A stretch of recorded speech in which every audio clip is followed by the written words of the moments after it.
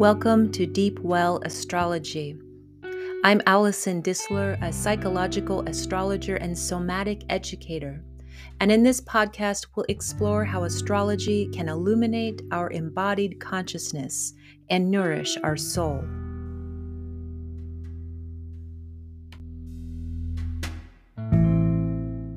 Hey everyone, it's a celebration podcast session.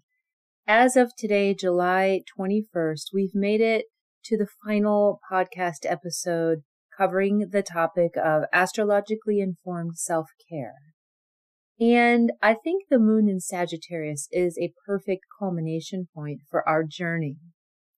Today, the actual moon is in Taurus, and we're creeping towards the end of Cancer season with the sun at 28-degree Cancer. Earlier this week, Mercury ingressed into Leo, and Venus moved from Gemini into Cancer. So we're moving towards the heart of Leo season and to the heart of the summer. Venus moving from Gemini into Cancer is both a slowing and a deepening. While Gemini brings up keywords for me like agility, movability, flexibility, and quickness, Cancer carries keywords such as stewardship, waters, moods, protection, and nurturance. You are likely aware of the house of your natal chart, which is represented by Cancer, especially since we just came through Cancer season. But now, as the sun begins to shift houses for you, Venus comes through your Cancerian house to offer invitations to consider your desires. What do you want to steward or nurture? What do you desire within the topics of your Cancerian house? A Venus in Cancer might desire things like emotional bonds, a connection with the past or family, or feeling of nostalgia. A Venus in Cancer might desire connecting with the heart of what matters, especially within the intimacy with others. Or it may desire some topic, idea, or project to steward, work on, or nourish. With Mercury moving from Cancer to Leo, on the other hand, there is something that wants to be seen and expressed. The Leo archetype is about being seen. It's about recognition, expression, and being special, being noticed. We all have Leo somewhere in our charts. And often this part of our life is where we want or like to be seen or heard or noticed as special. While Cancer tends to be an inward or receptive energy, Leo tends to be expressive or projective. Sagittarius, too, is a projective archetype, a going outward or expanding kind of energy. It is a fire sign, a mutable fire sign ruled by Jupiter. As we continue with this episode, we'll look at how we can approach the topic of self-care and nourishment from the perspective of a moon in Sagittarius. If you go back to episodes 27 and 28 of this podcast, you can learn more in detail about how I interpret the moon in our natal charts and how we can look to it for clues on what we may feel to be emotionally nourished by. I think we all have different abilities to sense and know what is nourishing for ourselves and our souls. For those for whom emotional nourishment is intuitively unfamiliar, think about the words comfort, ease, curiosity, and belongingness. When something or someone or someplace evokes a feeling of comfort, ease, curiosity, and inspires a sense of belongingness, you may be on the track towards something like emotional nourishment. Emotional nourishment can also yield a feeling of satisfaction, a quiet, steady mind, a sense of contentedness, or satiation. How do you define, feel, or know emotional nourishment for yourself? The moon sign and house placement in our chart can indicate and give clues and insights to the path of our emotional nourishment. Also, besides indicating emotional nourishment, it speaks to our emotional processing style, as well as our body, mind, or somatic self, especially fluid processes like digestion. Finally, it also speaks to the perception we have of our mother or primary care person and can indicate some early patterns of developmental nourishment. I always find it curious how the ways which we perceive our nourishment or nurturance early on has a correlation to what could potentially nourish us now. It's almost as if there's something perceptual in each of us that initiates our own looking and learning about nourishment right out of the starting gate.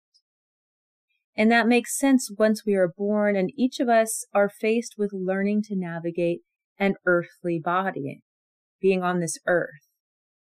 This is what our moon sign is partly about, this journey, this traveling journey. And yet at the same time, concurrently, we each have an innate blueprint of our own health because our cells know how to navigate on their own accord. If you're alive and you're listening to this, congratulations.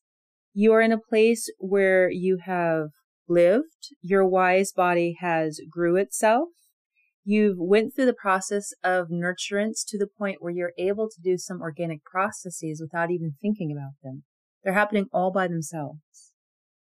As we move forward with specifics, consider for a moment that no matter what you learned, received, or did not receive from your primary care person or mother, you have succeeded in growing yourself and innately moving from an embryo to a functioning human being. That's a big deal. So with that being said, as a foundation, let's dive into the moon in Sagittarius.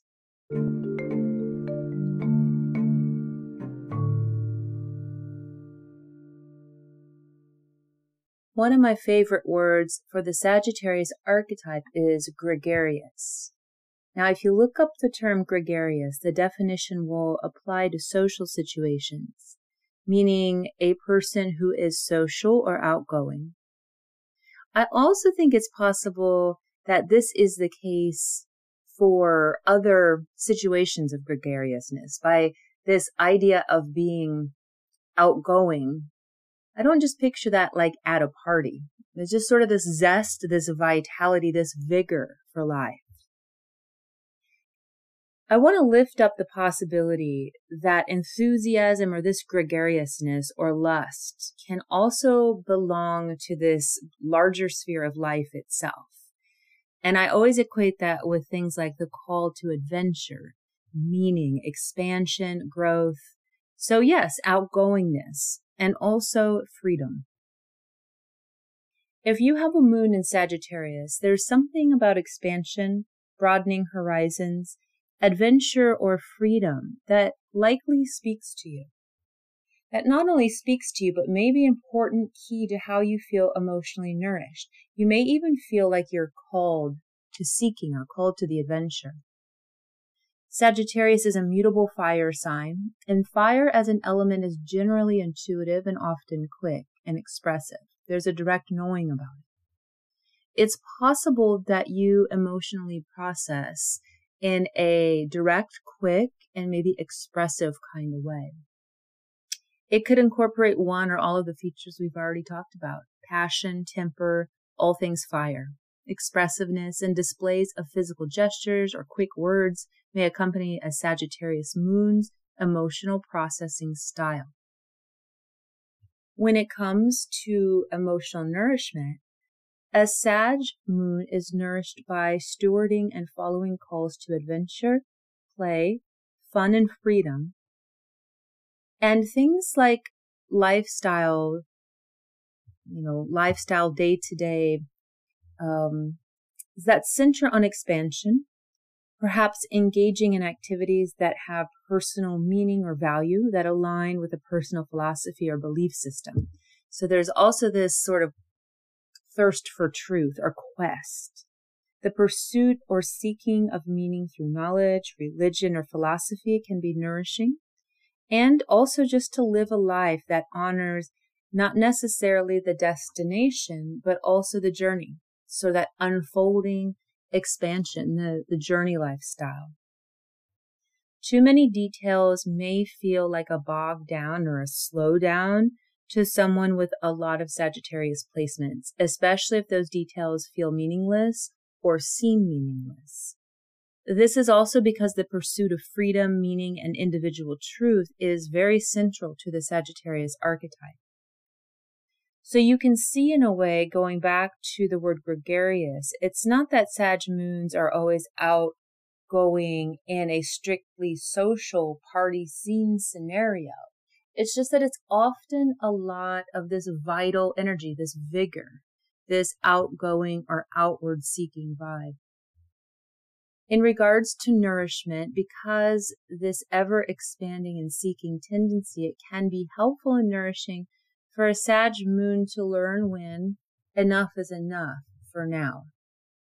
And what it feels like to say, I'm satiated. I've had enough right now. We'll talk more about some practicals in the last section of this podcast. If you have a Sag moon, some of the things we've talked about so far could also show up in regards to the perception of the mother or primary care person. This person may have been perceived as fun or gregarious, outgoing, maybe even social. Someone with a lot of outward expressive energy could have been perceived as scattered or always moving outward in pursuit of something, or someone who could never be satisfied and just always wanting more. This primary care person could have engaged in sports, recreation, or games, or been involved in initiating a lot of sports, parties, or games for the family. Even being one of those primary care people that participated with their own children's sports, or even as a homeroom person. So someone just really involved in the vital aspects of the day-to-day activities. Another way this primary care person could have been perceived as someone who embodies the traits of a seeker, a truth pursuer, someone who had a genuine desire to look for the truth, someone in pursuit of knowledge, religion, or philosophical truths. Expansion, freedom, independence, and seeking simultaneously can live in the perception of the primary care person and be an important piece to how you, with a Sagittarius moon, can pursue astrologically informed self-care. From our discussion so far, do any of these keywords ring a familiar bell for you? If you could say or write in a few words your own list of keywords for what makes you feel emotionally nourished or most curious, comfortable, and centered in yourself, what would they be? It's worth a passing moment here to reflect on your perception of your primary care person or your mother, and consider how Sagittarius plays into this perception. So if you have access to their natal chart, how much Sagittarius was actually included in their natal chart, and how much was actually a part of your perception of them, or was it a little bit of both? It can be helpful, if possible, if you have access to family birth charts, to take a look and see what matches up. And that's why I think often in families, it seems as if you have siblings, that maybe one sibling had a different perception of the mother or father than the other. It's like there's different sets of parents for each sibling. There can be so much that you can look at in the complexity of intergenerational and family charts. And it can be refreshing to discover and to consider how other humans and our family have a complex web just like we do, from an astrological point of view.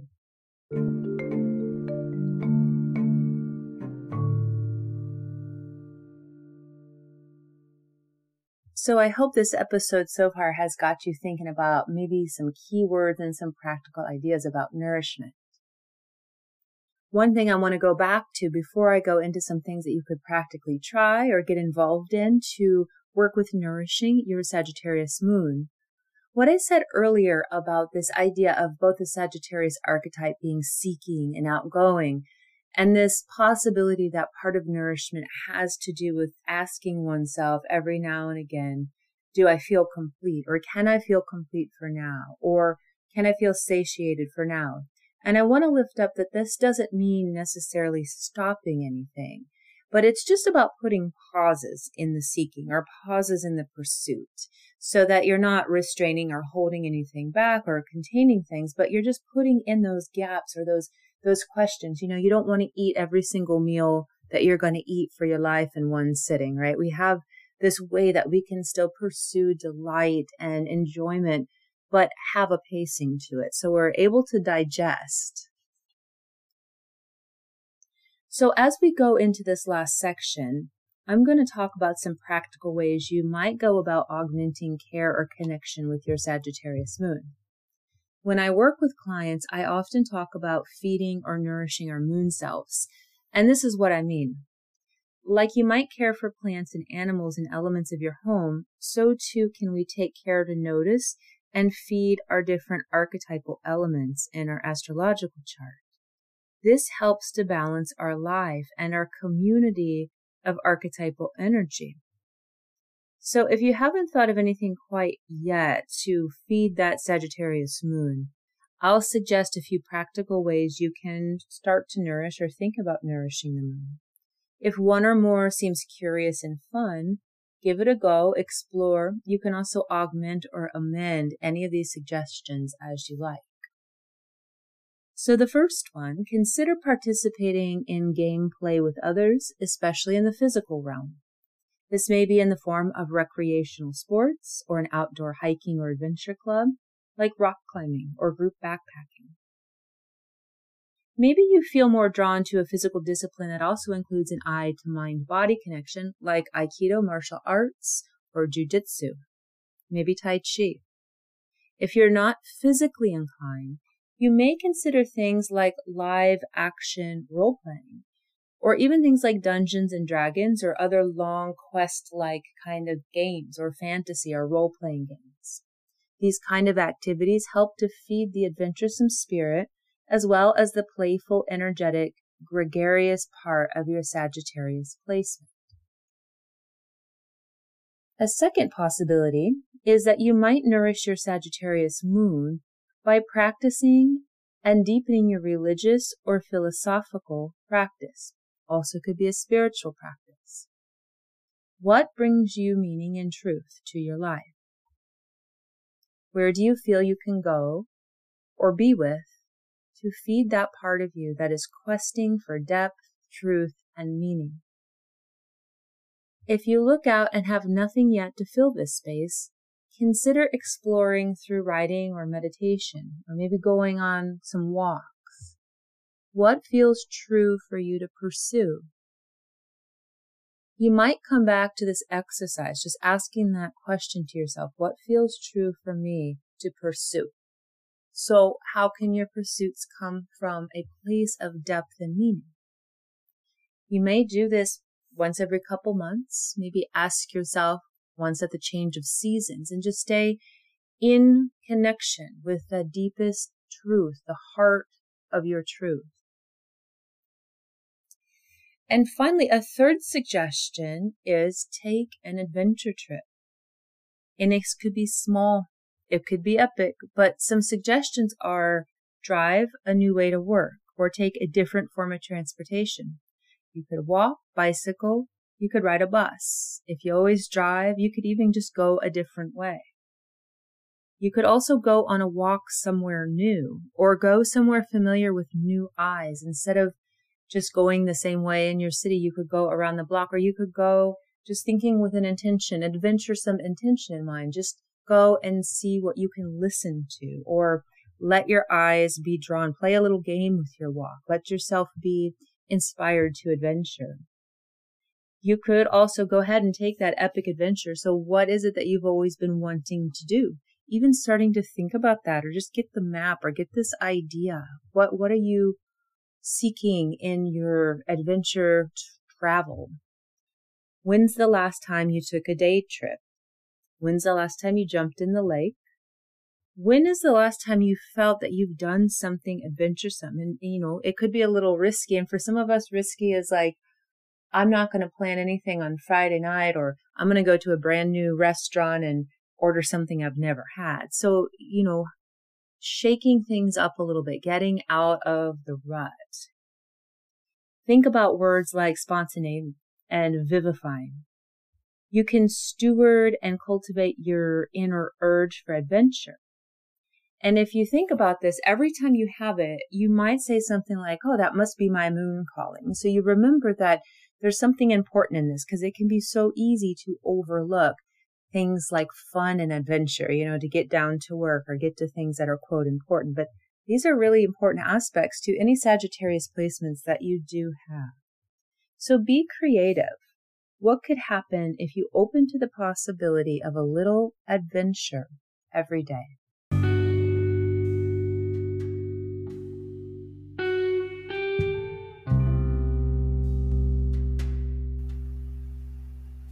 Until next time, breathe deep, linger long.